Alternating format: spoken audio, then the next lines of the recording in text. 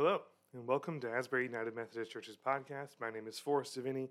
I'm the lead pastor at Asbury. Thanks for joining us, and we hope this episode will enrich your walk with Christ, increase your knowledge of the Bible, and maybe even entertain you a little bit as we go. Folks, my apologies. I'm still getting over being sick this weekend a little bit, so I'm still working from home and recording this from home as we work through the Bible.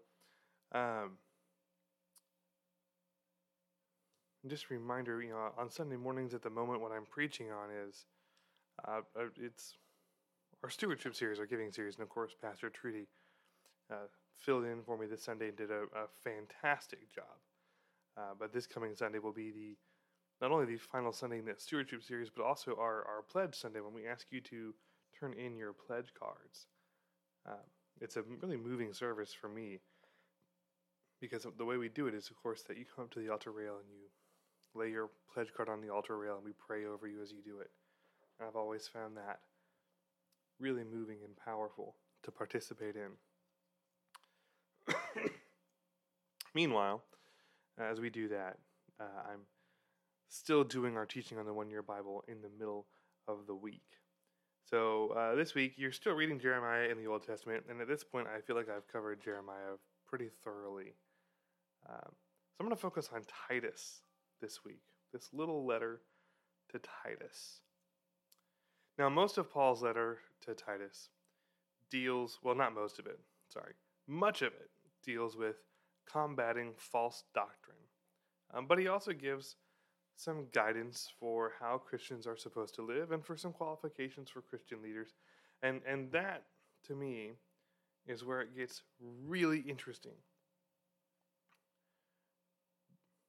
And we'll get to that in a minute. Titus is one of Paul's, I don't know if disciple is the right word, co-worker, certainly. He's on the island of Crete, which is in the middle of the Mediterranean, south of Greece. Very ancient, historic center of civilization. There are ruins, going back way early into the Bronze Age. The Minoan civilization likely began in Crete and spread throughout the rest of Greece. A lot of history there. And kind of oddly, by this day and age, when Paul is writing to Titus, the people of Crete have a reputation for being liars. Like the whole culture has a reputation for being a liar. This is where we get the idea of using the word Cretan as an insult for someone of doubtful character, or you may have heard that. It's a reference to people from Crete, and it dates back to this day and age. And they have some other lifestyle issues that conflict with Christianity. You can pick up on what those are as you read through the letter. But Paul connects sound doctrine with sound behavior. This is where it gets really interesting. Sound doctrine is connected to sound behavior. In other words, what you believe determines how you live. And you simply cannot live properly as a Christian if you don't believe properly as a Christian. This is huge. And this is an idea that we in the Christian West have largely abandoned. We simply do not give this notion the importance it deserves, that the idea that you can't live properly as a Christian if you don't believe properly as a Christian. And part of that is because, frankly, a whole lot of us in the Christian West don't actually subscribe to the idea that there is a proper way to live as a Christian. There are a whole lot of us who would essentially, if pressed, say that, well, as long as you're basically a good person and you go to church, you're probably doing okay. But that's really not what the Bible says about it at all. There are definitely things about Christian living that are distinct and unique. And part of our problem is we live in a part of the world that has been fundamentally shaped by Judeo-Christian ideology for 2,000 years.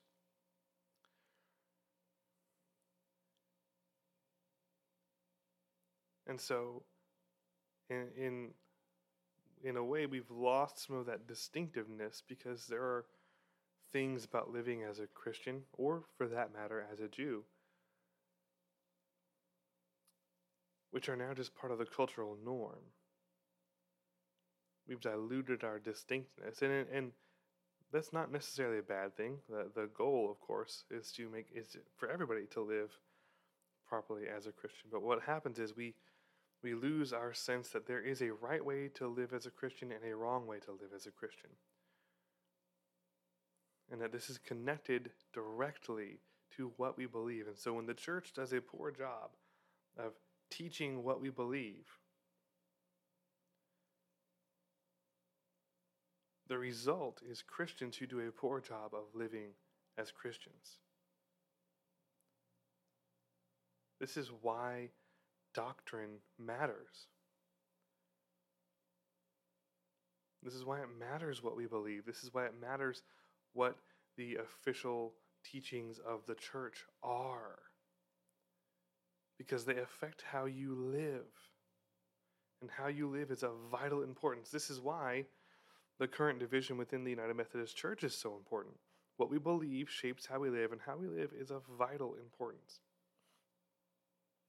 Paul understood that Christians cannot live as Christians without believing the right things, and that Christians cannot be Christians without living like it. Now, I'm going to pause here. I'm going to pause because when you start talking about the importance of believing the right things, you can very easily begin to sound like you're becoming the thought police, and you want to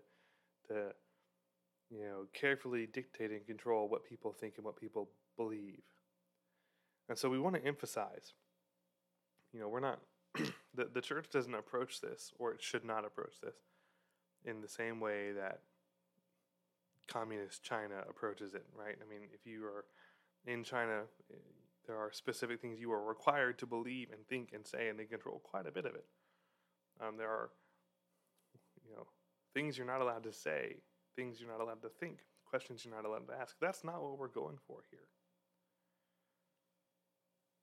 Even within the Global Methodist Church, the newly formed conservative Methodist denomination, there are baseline doctrines that are the official beliefs of the church, that this is what we teach, this is what we believe, this is what we uphold. But if you read through those, what you will see is that they really are a baseline. There's a great deal of room for freedom of thought. There's a great deal of room for disagreement on things, even as you believe the right thing. One example I really like to use is our approach to issues like abortion. Now, I would argue we can all agree that human life is sacred. All humans are made in the image of God.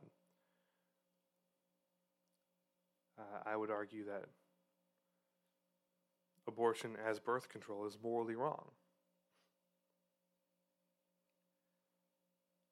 I don't think that there is any better standard we have for determining when life begins than the moment of conception, because every other standard we can apply is ultimately arbitrary. That's the only one which is concrete. Now, having said this, and I think most traditional Christians would agree with that statement, where we have a lot of room for disagreement is, what's the best way to fix this? Some people will advocate for an abortion ban, right? I don't think that's a good idea at all. I don't think it will do anything. We know, for instance, that in the year before Roe versus Wade was decided, there were more abortions in the United States when it was illegal in most places. There were more abortions in the United States than there were in 2019 when it was legal in all 50 states. So clearly the abortion ban actually did not have much of an effect on the rate of abortions. There are other things we can do to help young women and help their babies, which are better and more effective. So we can disagree on how to implement it. We can even, I think, to some extent, have the conversation of, at what point does it become morally wrong? Where we can debate when life begins. I don't know that I'm 100% right. I have my beliefs on it. And of course, we can also argue about cases in which terminating a pregnancy is actually acceptable, right? There are medical reasons why that might be the case. You see how there's freedom of thought here. Let me do another one that's maybe more theological in nature. What did Jesus accomplish on the cross? Well, okay, he pays the debt for our sin, right? He defeats death, but how does he do all this? There are actually theories of atonement.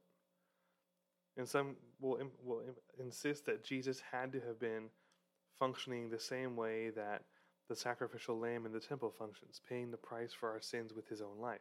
Other people focus primarily on his victory over evil and death. He allowed the evil powers of this world to strike their strongest possible blow, and it still didn't defeat him. And so he's overcome evil and death. Both of these are ways of looking at the cross that are perfectly valid and in line with Scripture. What about heaven and hell?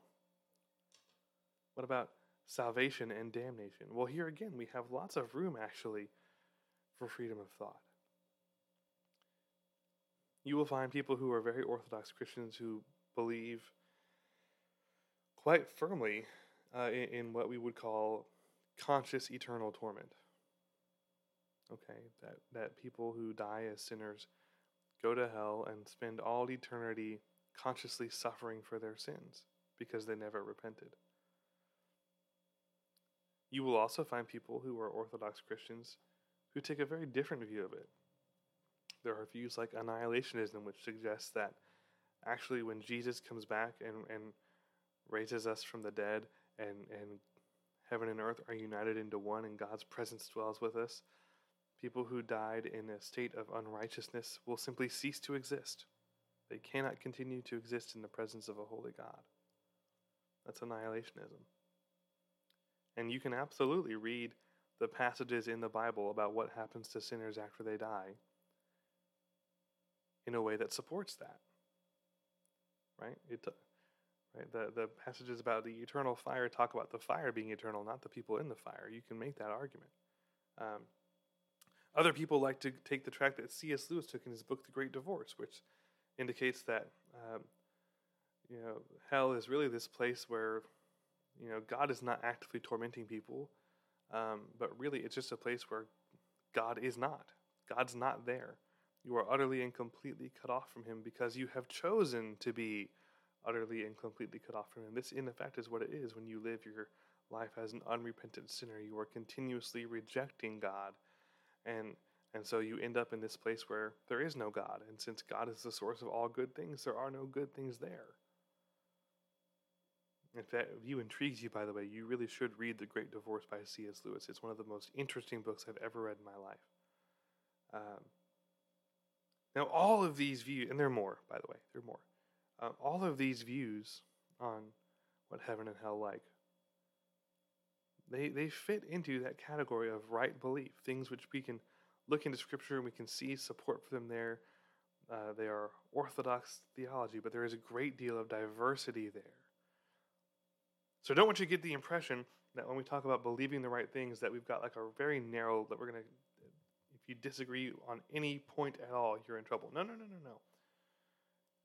There are key elements which are important, which shape how we live. And you cannot be truly a Christian if you are not believing the right things, because you cannot live as a Christian if you don't believe the right things. And we see this working out in the world, by the way. I said earlier, the Western world is shaped fundamentally by Judeo-Christian thought. The whole idea of human rights comes from Judeo-Christian thought. It did not exist in the world outside of Judaism and Christianity. The idea of equality is rooted in the idea that we are all made in the image of God. That the whole idea of human life having intrinsic value comes from the Judeo-Christian idea that all humans are made in the image of God. I could go on and on, but all of the values that Western civilization holds dear are rooted in Judeo-Christian thought. Except what's happening now in Europe and the U.S. is that people are trying to maintain those values without their religious backing. And it's not working so well. You can't really push for human equality if you don't believe in the reason for the equality of humanity. And if you really dig into the messages coming out of our political parties right now, and that's both Republican and Democrat, no one's actually advocating for equality. What they're advocating for is equality so long as you agree with them. And that's not just Republican and Democrat, that's true in much of the Western world. Equality only counts if you agree with them. Same goes for tolerance, right? We'll only tolerate you so long as you agree with me. And again, it's true for Republican and Democrat. And what this really leads to, by the way, is utopian ideologies which cause more harm than good. Because now people on both sides of the political divide believe that, well, if everyone would just believe what we believe and do what we want them to do, all of our problems would be solved.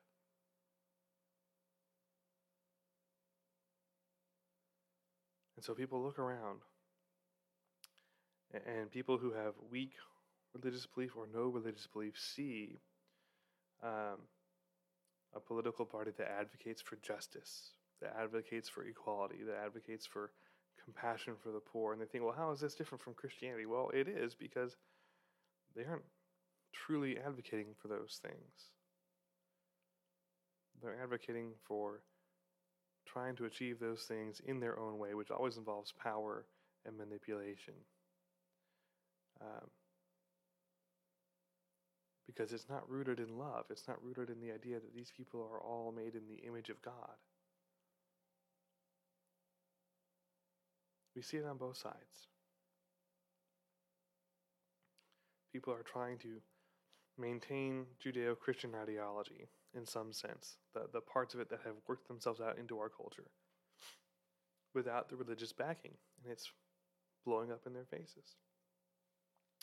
So Paul understood that Christians cannot live as Christians without believing the right things, and that Christians cannot be Christians without living like it. And that's because of the world they lived in. It was a world surrounded by people who lived all sorts of hedonistic, sinful, evil lifestyles. And in that sense, it's a world that's not too different from our own. My friends, the world we live in is not becoming more secularized. It is becoming more paganized. What's happening is not an increase in atheism, but actually an increase in beliefs like witchcraft and other sort of odd spiritual beliefs, right? Wicca is a growing religion. Most people who don't identify as a particular religion still identify as spiritual.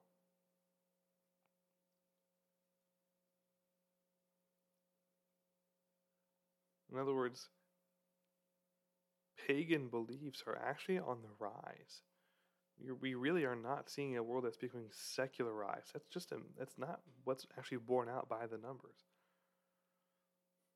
I mean, atheism is not suddenly becoming the guiding force of society. Rather, people are turning to other spiritual beliefs, simpler ones that are not as challenging to their way of life, ones that were very common in the pagan world.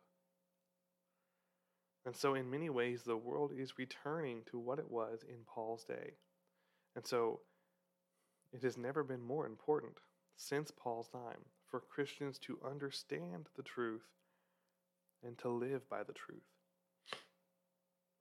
The single biggest reason that the church grew so much, so quickly, in the first few centuries of its existence was the way that Christians lived. They were kind in a world without kindness. They were generous in a world without generosity. They were loving in a world that was selfish. They used to save discarded infants from the trash heaps and raise them as their own because they knew those children were made in the image of God. When plagues struck, they cared for the sick, even when the sick people were the same ones who would have thrown them in the arena with the lions, even when they risked getting the plague themselves, because they knew those sick people were made in the image of God and God loved them. People saw how they lived and they were drawn to it. If we live as Christians, people will be drawn to it. And if people aren't drawn to it, we have to question then if we are really living as Christians. We have to question if our life, if our beliefs, if the way we behave and act and treat people is really guided by our Christian belief or not. And I suspect for a lot of us, much of our lifestyle is guided more by our political beliefs than by our religious beliefs.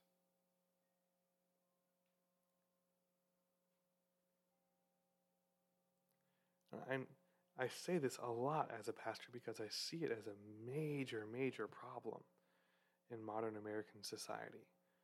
That our political beliefs in so many ways become more important than our religious beliefs. So much so that if I challenge your political beliefs with something from Scripture, I'll offend people, right? I can challenge Republicans with Bible verses about how to treat immigrants and they'll get angry. I can challenge Democrats with Bible verses about human sexuality and they'll get angry. All people who should be Christians and who ought to be constantly examining their political beliefs in light of the Scriptures. And often it turns out they're doing the opposite.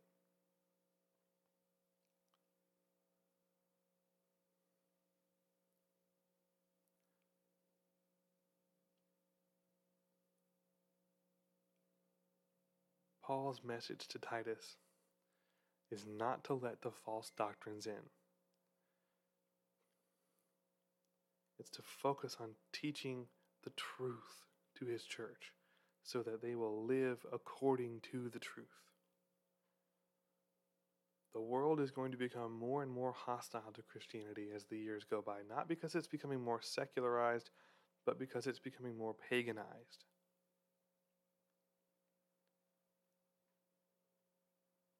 And it will be more and more important for Christians to know the truth and live by the truth. Because if we do that, people are drawn to it. That's what Paul says to Titus. And it's what I say to you. That's all for this week, folks. I'll see you on Sunday.